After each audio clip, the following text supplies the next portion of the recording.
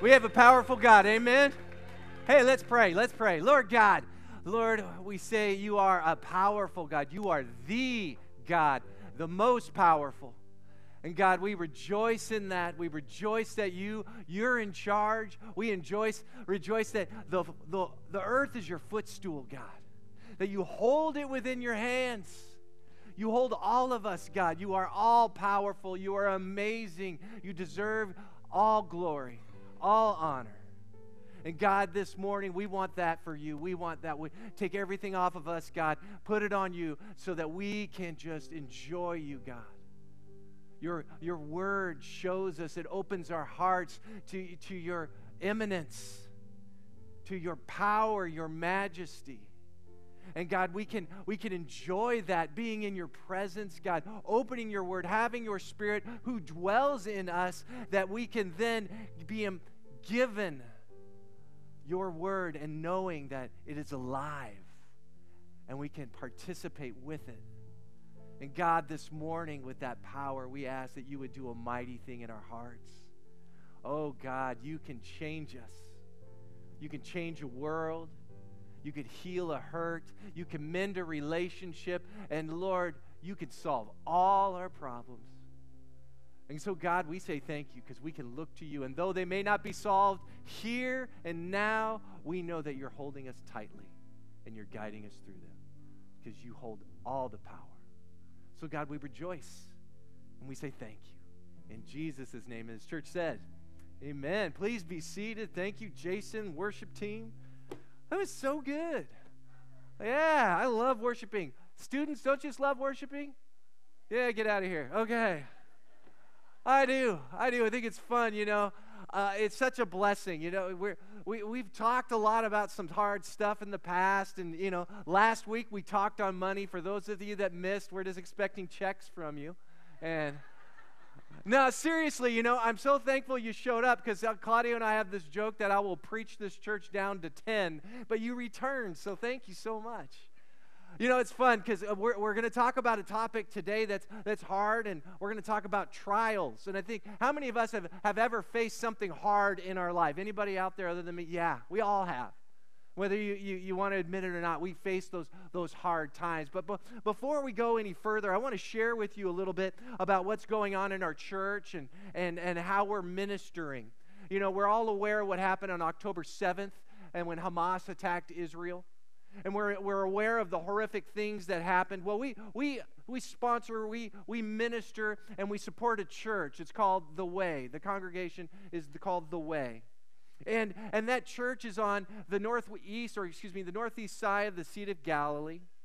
And we know that they are faced with some hard times because a number of their young people had to go to war. And we know that they're facing some difficult challenges. And though they are on the side of Hezbollah, on the side where Hezbollah has shot rockets over their church in the past, and they know that they could face a two-front war, but Hamas is on the other side, and so they're a ways from it. But they're still facing some hard times. Pastor Yossi, his two sons are now serving in the military, and they are in harm's way. And one of those sons has a close friend who is a believer that was hurt in Gaza, and he was wounded by a booby trap in a tunnel there. And so they're afraid he might lose his legs, and we got an update that they are doing surgery on him today, so keep him in your prayers. They're dealing with some hard things, and this church was a poor congregation as it was, and they would minister to people that were displaced by war, and now they're ministering to other families, and now they'll face more hardships because we know this war won't last just a day. It'll go on for a while. And we know there's a lot of ignorance out there going on, but we also know that, hey, there are some Christians out there that want to make a difference, and that church, The Way, does. And so we support them. We know that they will need more financial support in the future, so we as a board, we got together and we decided to send them a substantial amount of money and from New Life, because we believe that they need to minister to those that are in harm's way, but also those families that are left that don't have means anymore. And so we've given them those funds, and Pastor Yoshi, he keeps us apprised on different things of what's going on. and how they're using the money. And right now, they are doing care packages to those men and women that are serving. There are moms that are serving, husbands, children and daughters, sons and daughters that are serving right now. And so Pastor Yossi wanted to share with you what's going on. And it's amazing as we watch this video that there's still joy there. See, they're believers in a land that doesn't believe in Jesus. And yet they still have joy as they minister. So please watch this. Shalom, dear praying and supporting friend from New Life.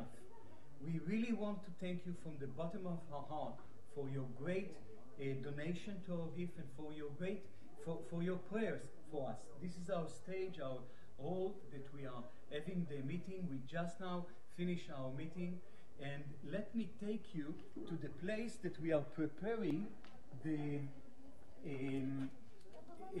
blessing, the cards that we are for the soldiers. So here is some people that are writing some cards, and this is also what that we are giving to them. This is from Isaiah 41 verse 10, and this is from Deuteronomy chapter 31 verse 8. Obvious that with this will come also the parcel that we organize for them. So again, thank you. God bless you.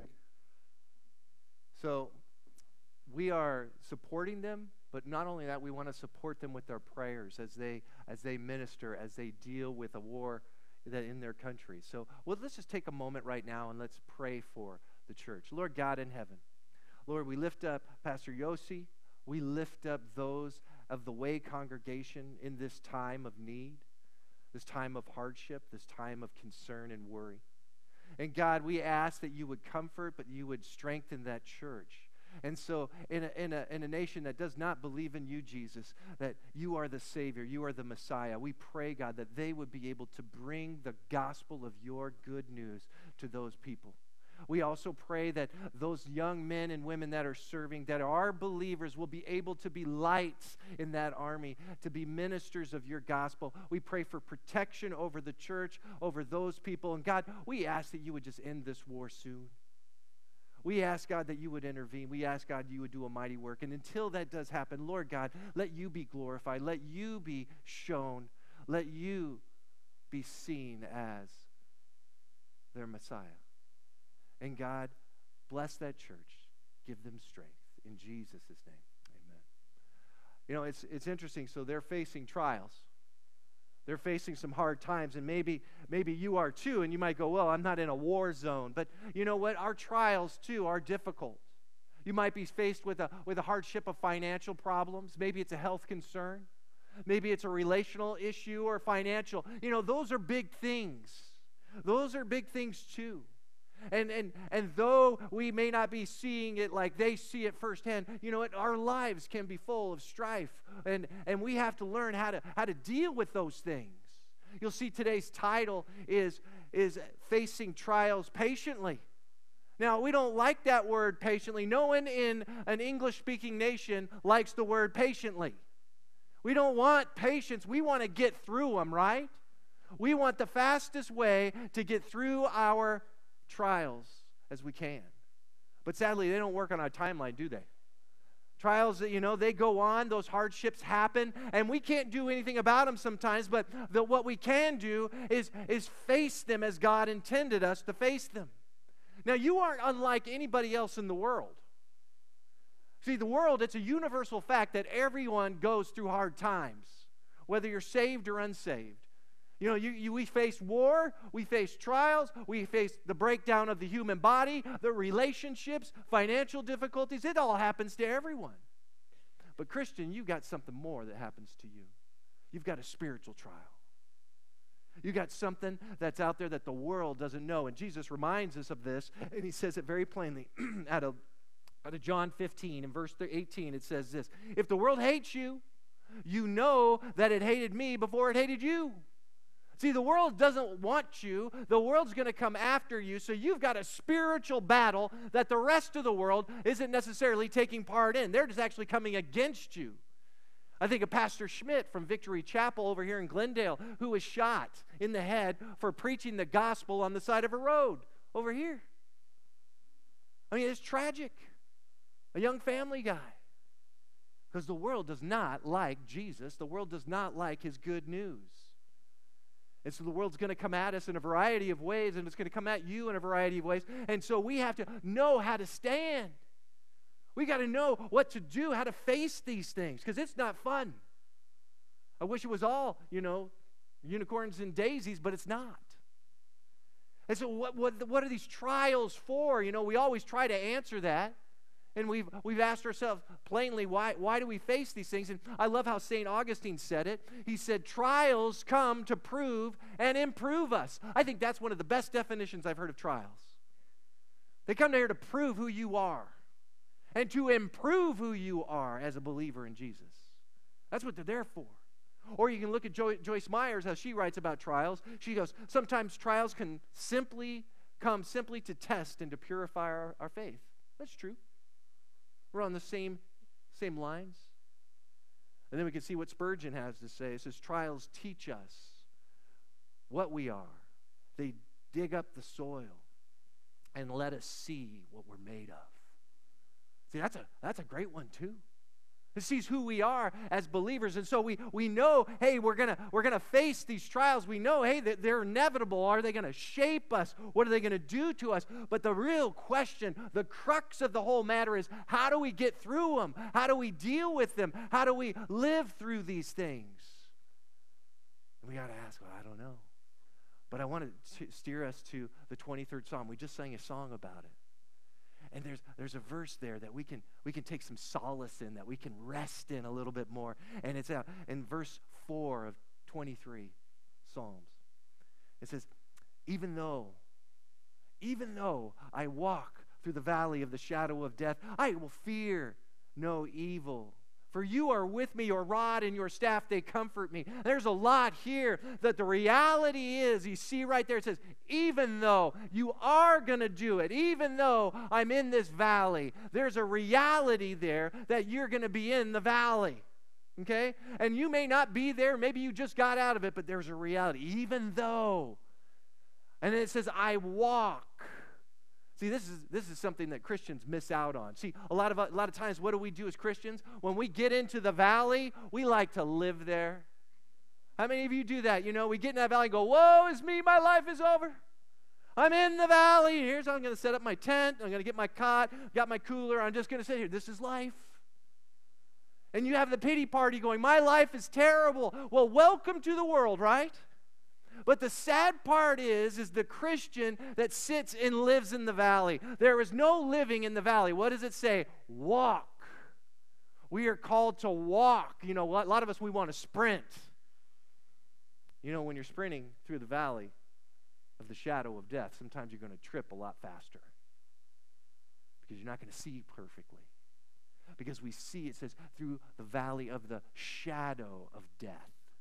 See, the shadow, remember when you were a kid? Shadows would scare you. Go, oh, there's something scary there. But the reality is what is a shadow? It's something much bigger than the thing that is casting from, isn't it?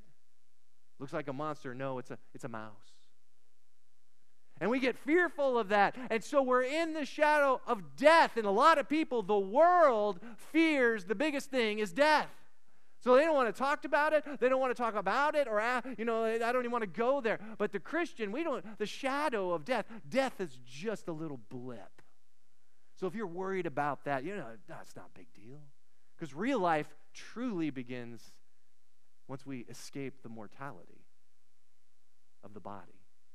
And so we see, it says, in the shadow of death, and it says, I fear no evil. Why? Because you are with me. God is with you in that trial. And so you can say, okay, God, you're here with me. I'm going to walk with you through this. Okay, and what happens? He goes, your rod. And what does the rod do? Well, you know what it does? It protects us. And the staff guides us. Man, that's what our God does. Sadly, a lot of us need a little bit more rod to get us going. Whack us on the rear end, say, get out of the valley, keep going. We need that. And so here our God is giving us a promise. This is what it's like. So how do we endure? How do we go through this trial? Okay, it's one thing, I'm there, he's with me. How do I look at it? How do I process it? Understand this. You can write this down. In trials, anticipate the return of Jesus. Oh, this is such a good motivator. If Christians started thinking this way, we got to go, hey, in the middle of this, Jesus is coming. You know what that says to you? It's not always going to be like this. It's not always going to be, the bad things are going to be happening. But not only that, you can go, hey, you know what? He's coming. Switch your mindset. He's going to be here. Whoa, what if he started living like that? Look how James put it. We'll go to James chapter 5. Look at verse 7, our key passage today. It says, therefore, be patient, brethren, until the coming of the Lord. And then it gives us an example. And the farmer who waits for the precious produce of the soil, being patient about it until it gets to the early and late rains. So he starts off, he says, be patient. How do you be patient? Until the coming of the Lord. See, that coming, we always think, oh, he's coming soon. Here comes Jesus, he's coming soon. It's like Santa, right? Do you ever think, maybe it's a little bit more, expected? See, another translation of that word coming is called the arrival. Man, you call up somebody, hey, you coming? Yeah. It's a little different saying, are you going to arrive? Yeah, soon. What's the mindset like? Go, man, they're going to be arriving soon, honey. Okay, oh, man, we got to iron that tablecloth. Let's get it going quick. Get out the thing. Put the dog in the backyard, get ready, because they're going to arrive. It's more of an anticipation. It's more of a reality. That is what God is doing. He is going to arrive. And we forget that. We don't live like, man, it's happening. That's how many Christians of the past have gotten through their trials and difficulties. They were expecting him to arrive at any moment. And so does the farmer. He gives us this great illustration of the farmer. And the farmer says, and the farmer waits for the precious produce of the soil, being patient about it until he gets the early and late rains. So we see something here. He's giving us this example of a farmer. And what does a farmer do? Well, he can't control the rain. So he gets his soil ready. He knows the rains are going to come. You know what? And so he prepares. That's what he does. I mean, look, remember our rain yesterday? Woo! I was not prepared. Man, I'm out there moving my smoker. Got to get it out of where it was because that's where the rain just falls on it. It's terrible. And so you're not ready for it. You see, what a farmer does is he understands. He goes, okay, you know what? I've got to make sure the cisterns are ready so it can capture as much water as needed. I got to make sure that, hey, you know what? If there's some erosion that's taken place in the past, I got to shore it up so those plants can catch what they need from the rains. So he's working at it. He's prepared. He's not sitting back on his laurels. See, we see this in verse 8. And it says, you too be patient. Strengthen your hearts for the coming of the Lord. See, strengthen. See, you don't get stronger by not doing anything. If you don't exercise your muscle, it's not going to get stronger. It's going to become weaker. And that's what happens to a lot of believers. We become weaker. And you know what? Satan doesn't care. He's going, great, I don't have to worry about that one. I guarantee you, Pastor Schmidt, that was shot in the head over here, if he weren't out there preaching the gospel, he wouldn't have gotten shot because Satan wouldn't be worried about him. See, that's a reality. And we as Christians, we got to understand that we need to strengthen ourselves. We don't strengthen ourselves by being complacent. We strengthen ourselves by being about weeding the garden, shoring up who we are as believers, anticipating that Christ's arrival is imminent. Boy, wouldn't that be amazing? If we started living like it's tomorrow that Jesus is coming back, you'd be like going, okay, things I will not do, things I will be doing, because how do I want him to find me? So you start shoring up your life. That's what it's about. Look what Paul said to Timothy, 2 Timothy 4:8. He goes, in the future, there is laid up for me a crown of righteousness, which the Lord, the righteous judge, will award me on that day. That's Judgment Day. He's going, I'm going to get a crown. And he goes, and look and listen to this. And not only me, but also all who have loved his appearing. So all those people will go, hey, you know what? Yeah, I loved his appearing. We like the first coming of Christ. That's a really good thing, right? We love that. I'm saved. But do you truly love his second appearing? When he comes back for you. Now, most Christians, you know, we know the Christian way to say it is, well, yeah, I'm looking forward to it. Woo! But really, are you? Are you? Is your life ready for Christ to come back? See, that's where we got to check ourselves. Let's go to Romans here. In Romans chapter 8, verse 18, it says, for I consider that my sufferings of this present time are not worthy to be compared to the glory that is to be revealed to us. See, Paul understood, going, you know what? My sufferings here, nothing. It's like a blip. You know, so often we kind of go, how's my life? You know, well, is it better than the hardships? We kind of measure it, going, okay, yeah, there's been some good times, and it's outweighed the bad times. My marriage, it's good. It's outweighed. We've had our difficulty. You know, when we get to glory, we're not going to even measure. We're going to look back and go, man, that is nothing. This is so amazing. That's what we're going to be looking at when we're with God. We're going to have this anticipation, and then it's going to be fulfilled, and we're going to be like, wow, and you're going to go, that was nothing. That's what the glory of God is.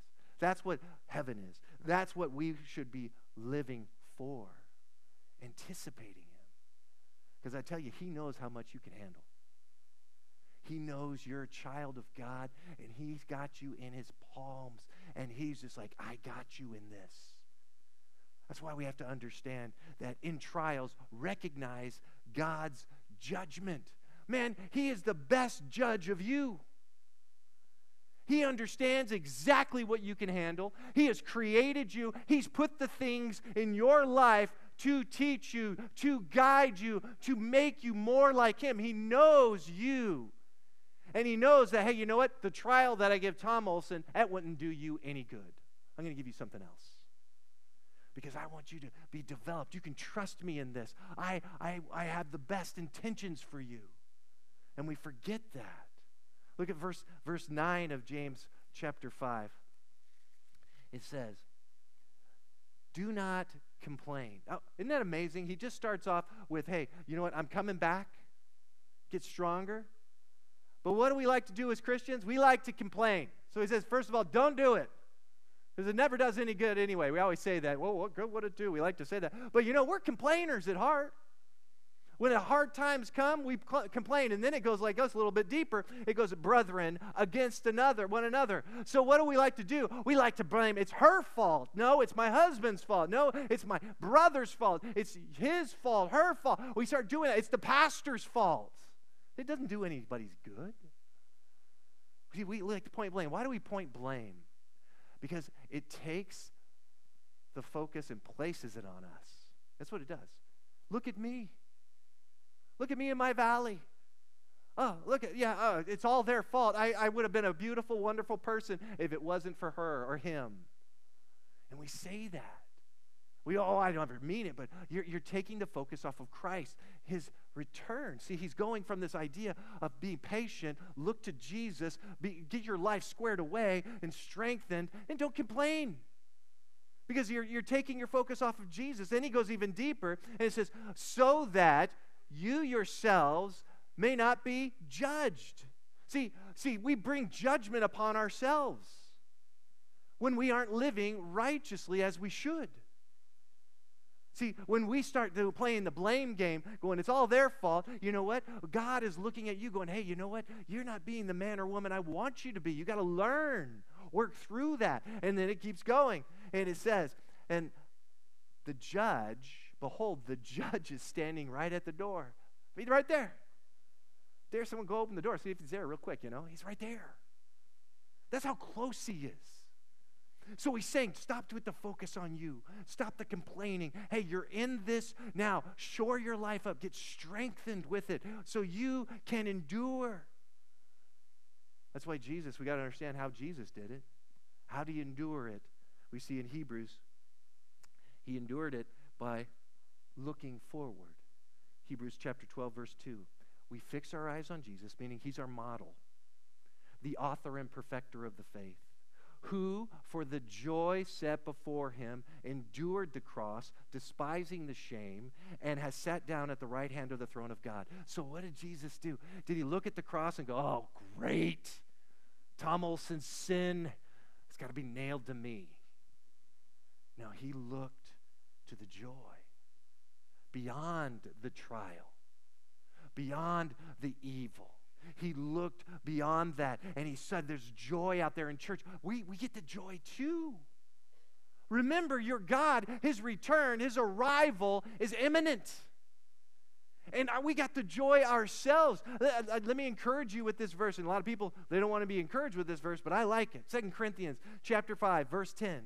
It says, we must all appear before the judgment seat of Christ, so that each one may be recompensed for the deeds in the body, according to what he has done, whether good or bad. Now, this is not a judgment of sin. Jesus took care of sin. This is our judgment on how we performed, we lived out righteousness and what we were called to do. And he's going to point out, well, hey, you complain a lot, but it was her fault, right? So, no. See, he's going to look at us, and don't you want him to say, well done. Those trials, you looked at it, and you understood that, hey, you know what? My judgment for you was righteous. It really shaped you. And now, here, have an abundance. See, that's the joy we look forward to. The abundance. He's going to open us up and say, yeah, well done, good and faithful servant. Have 10 cities. Oh, that's something fun. There's joy there. Your God knows what you can handle and what you need. Let me put it to you this way to encourage you. When you see God's judgment in the midst of your trials, you can enjoy them patiently and with thanksgiving. His judgment going, he knows I can handle this. He knows I'm worthy of this.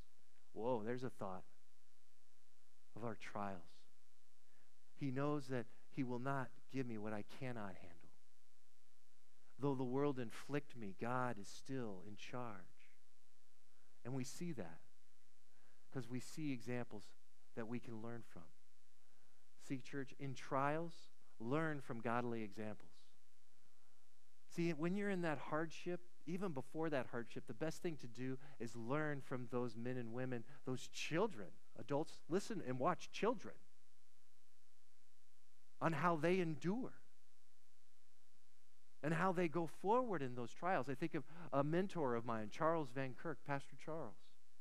You know, I knew him in high school, and it was kind of surreal that, 20 years later, 15 years later, I asked him to mentor me as I was a younger pastor.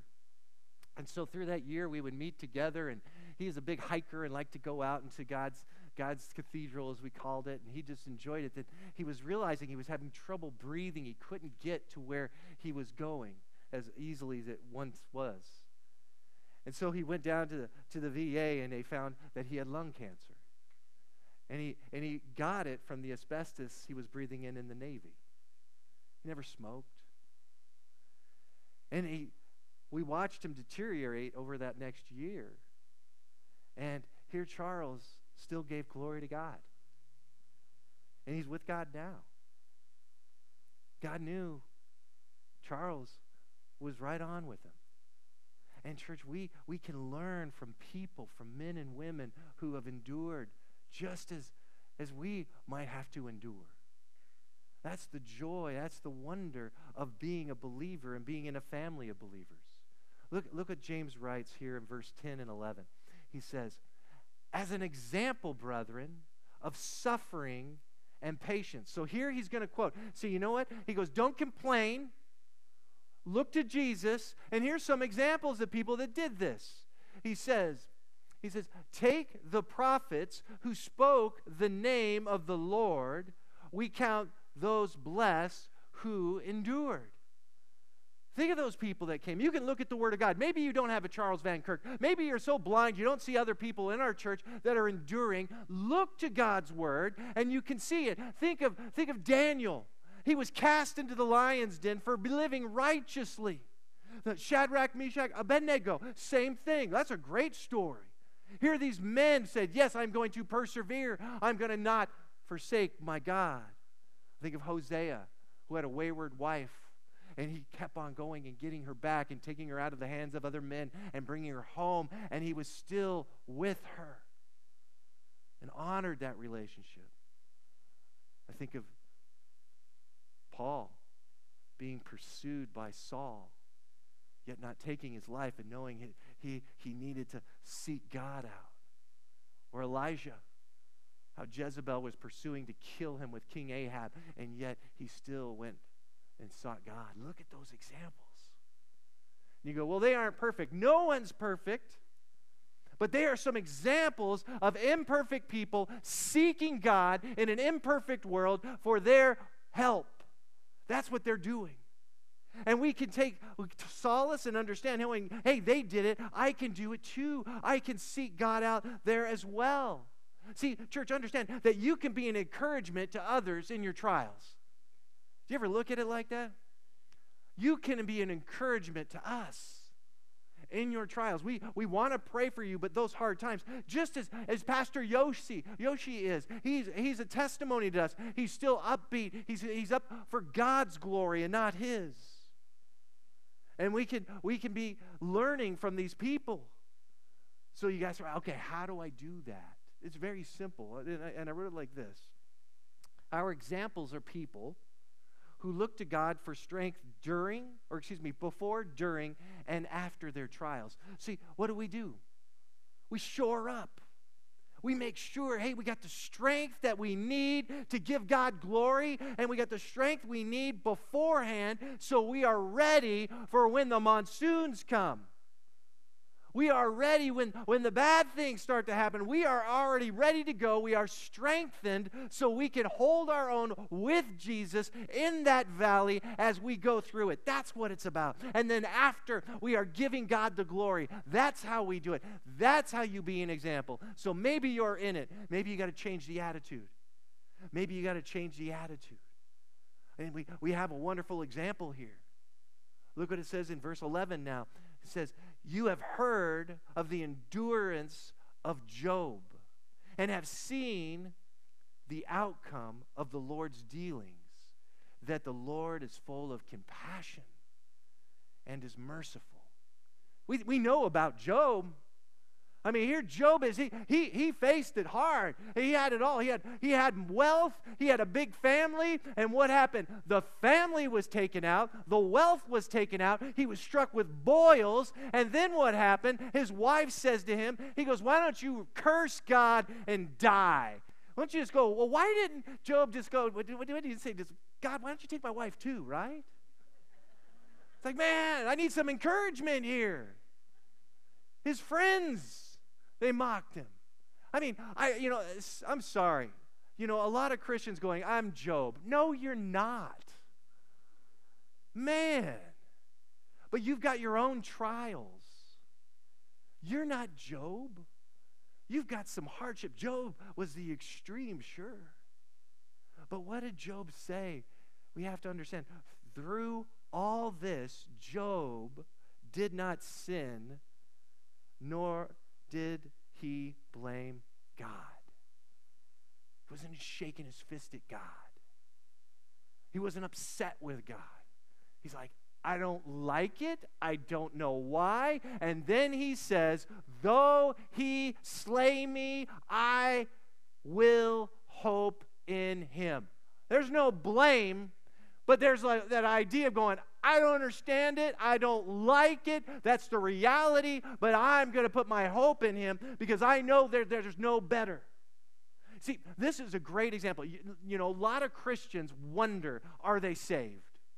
And I tell you, this is a great way to see how are you in your trials. Because a lot of people that claim they're Christians, the going gets tough, they say, never mind, I'm out. I tried the Christian thing and it didn't work for me. I'm going to go try that Buddha thing, that New Age thing. That sounds better, right? They weren't never saved. They didn't have the Holy Spirit within them. Now, there are some Christians that just go, I'm done. Because why? They didn't strengthen themselves. And then they sit in the valley. And they live in the valley. And they wallow in the valley instead of walking through the valley. Is that you?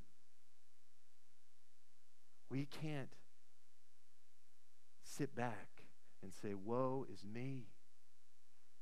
That's not a Christian. That's not what a Christian's called to do. We can rejoice in Romans 8:28. We know that God causes all things to work together for good for those that love God and those who are called according to his purpose. Oh, it doesn't say, oh, we love it. We love God. We know his purpose is here, but we know, you know what, looking to Jesus, it's only for a short time because Christ's arrival is almost here. And the reality, too, is, you know what, I'm not going to complain because I'm going to see him. What am I going to say? Sorry, that last little blip, right before you came, yeah, that was a whiner. You don't want to do that. So, no, I want to see him and I want to rejoice in him. See, God's the righteous judge. We forget this, Think of Eve in the Garden of Eden. What does she do? She didn't trust God's judgment. She didn't trust God. She said, I want to be God. I want it my way. That's why she took a bite. She didn't think God had the capacity to truly understand that she knew that he knew better than her. You see, that's what we forget. God's judgment is key. And so we can grab hold of that and we can see it through godly examples, and we can see the other side of the coin too through people that made the mistake of not trusting. And church, but we can understand something wonderful. In trials, focus on building your character. See, we get an opportunity to build who we are, prepare ourselves for the future. See, that's what it's about. See, we are gearing ourselves up for the true life. We are gearing ourselves up for what we are going to be, what we're going to be doing. That's why the return of Jesus is to be on our mindset. Because this is only temporary. Remember, I say it a lot, but I love saying it, this is as close to hell a Christian will get. This is your hell. And if you're a non-believer, this is as close to heaven you will get. Unless you change that. And so James gives us this verse after saying all these things about patience. He says verse 12, and it's very interesting because people kind of go, why is it there? Is this a tack on? Look what it says. But above all, so now he's talking about in your trials, be patient, and above all, so all of this, my brethren, do not swear, nor either by heaven or by earth or by any other oath. But your yes is to be yes, and your no, no, so that you may not fall under judgment. So what's that? We're talking about this and then this? What's he saying here? He's basically saying we need to have integrity. Mean what we say, live what we believe and profess. See, we got to be men and women that are men and women of character. Build your character. Because what do you do when you're in a trial so often, You're in the foxhole and the bombs are flying overhead and you're sitting there going, God, if you just get me out of this, I will never swear again. I will give you 90% of my paycheck like the pastor was saying. We make deals. By your name, Lord, I'm going in the ministry. That's the worst thing you could do. Pray about that one. See, that's a lot of those things. We kind of make deals when it's bad. Oh, God, I'm going to do it. No. See, oaths were a big thing. You just read the Old Testament. Oaths were key. They bound you. And now James is talking to Jews, and he's saying, to converted Jews, he's saying, hey, you know what? Don't bother with that stuff. Be a person of integrity. In this trial, you can grow. You can trust your God. That's what it means to do. See, church, understand, the purpose of suffering is the building up of godly character. That's what it's about. Just like Augustine says it improves and it proves who you are. That's what we need to be. People of sound character. You're not running for the hills. You're going, I'm a follower of God. I'm going to go for it no matter what. I love Jesus, and it's not working for me right now, but I'm not going to forsake him. That's what a Christian does. That's a testimony to the world. That's a testimony to your soul, not giving up.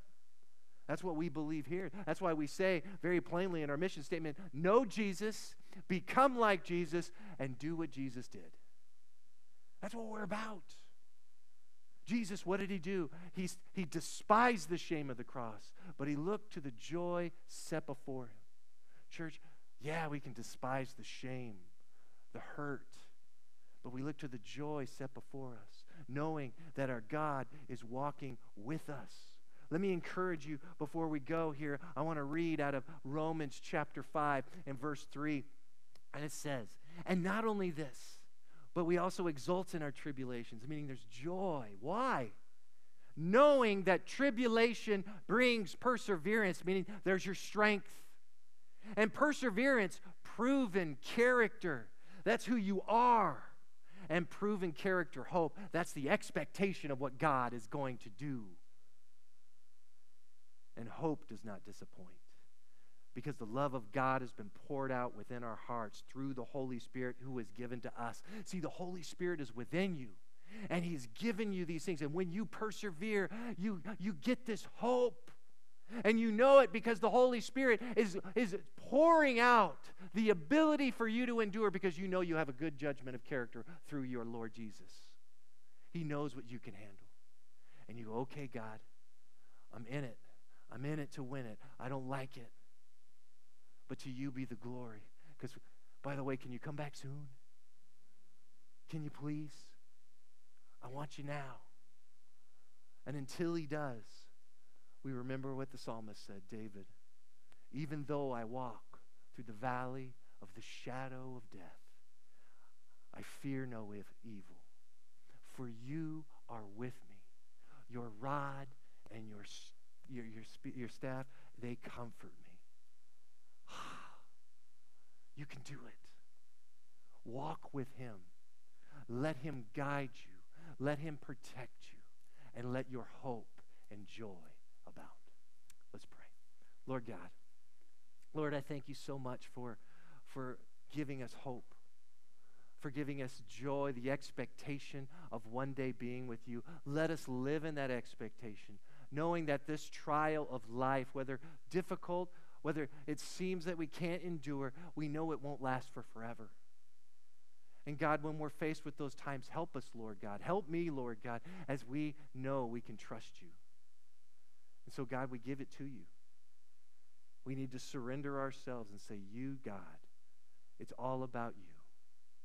To you be the glory. I pray that for this church, that we would do that. God, I lift up those that are struggling right now. You know what they need. I pray for strength. I pray for comfort. You gave compassion, and you were great God of mercy with Job, and you can do and you will be the same with us. Thank you for that in advance. And God, for those that don't know you that are sitting here, I pray, God, that they would seek you out so they can experience joy in hardship, expectation in hardship, compassion in hardship, and mercy in hardship. Lord, I pray that they would say, Jesus, save me, because there's nowhere else, and I know you're the one that is the sound judge. You are the one that will save me. Ask him to come into your life. God, as we go forward, I pray that you would just be glorified in each of our lives. We ask this in Jesus' name.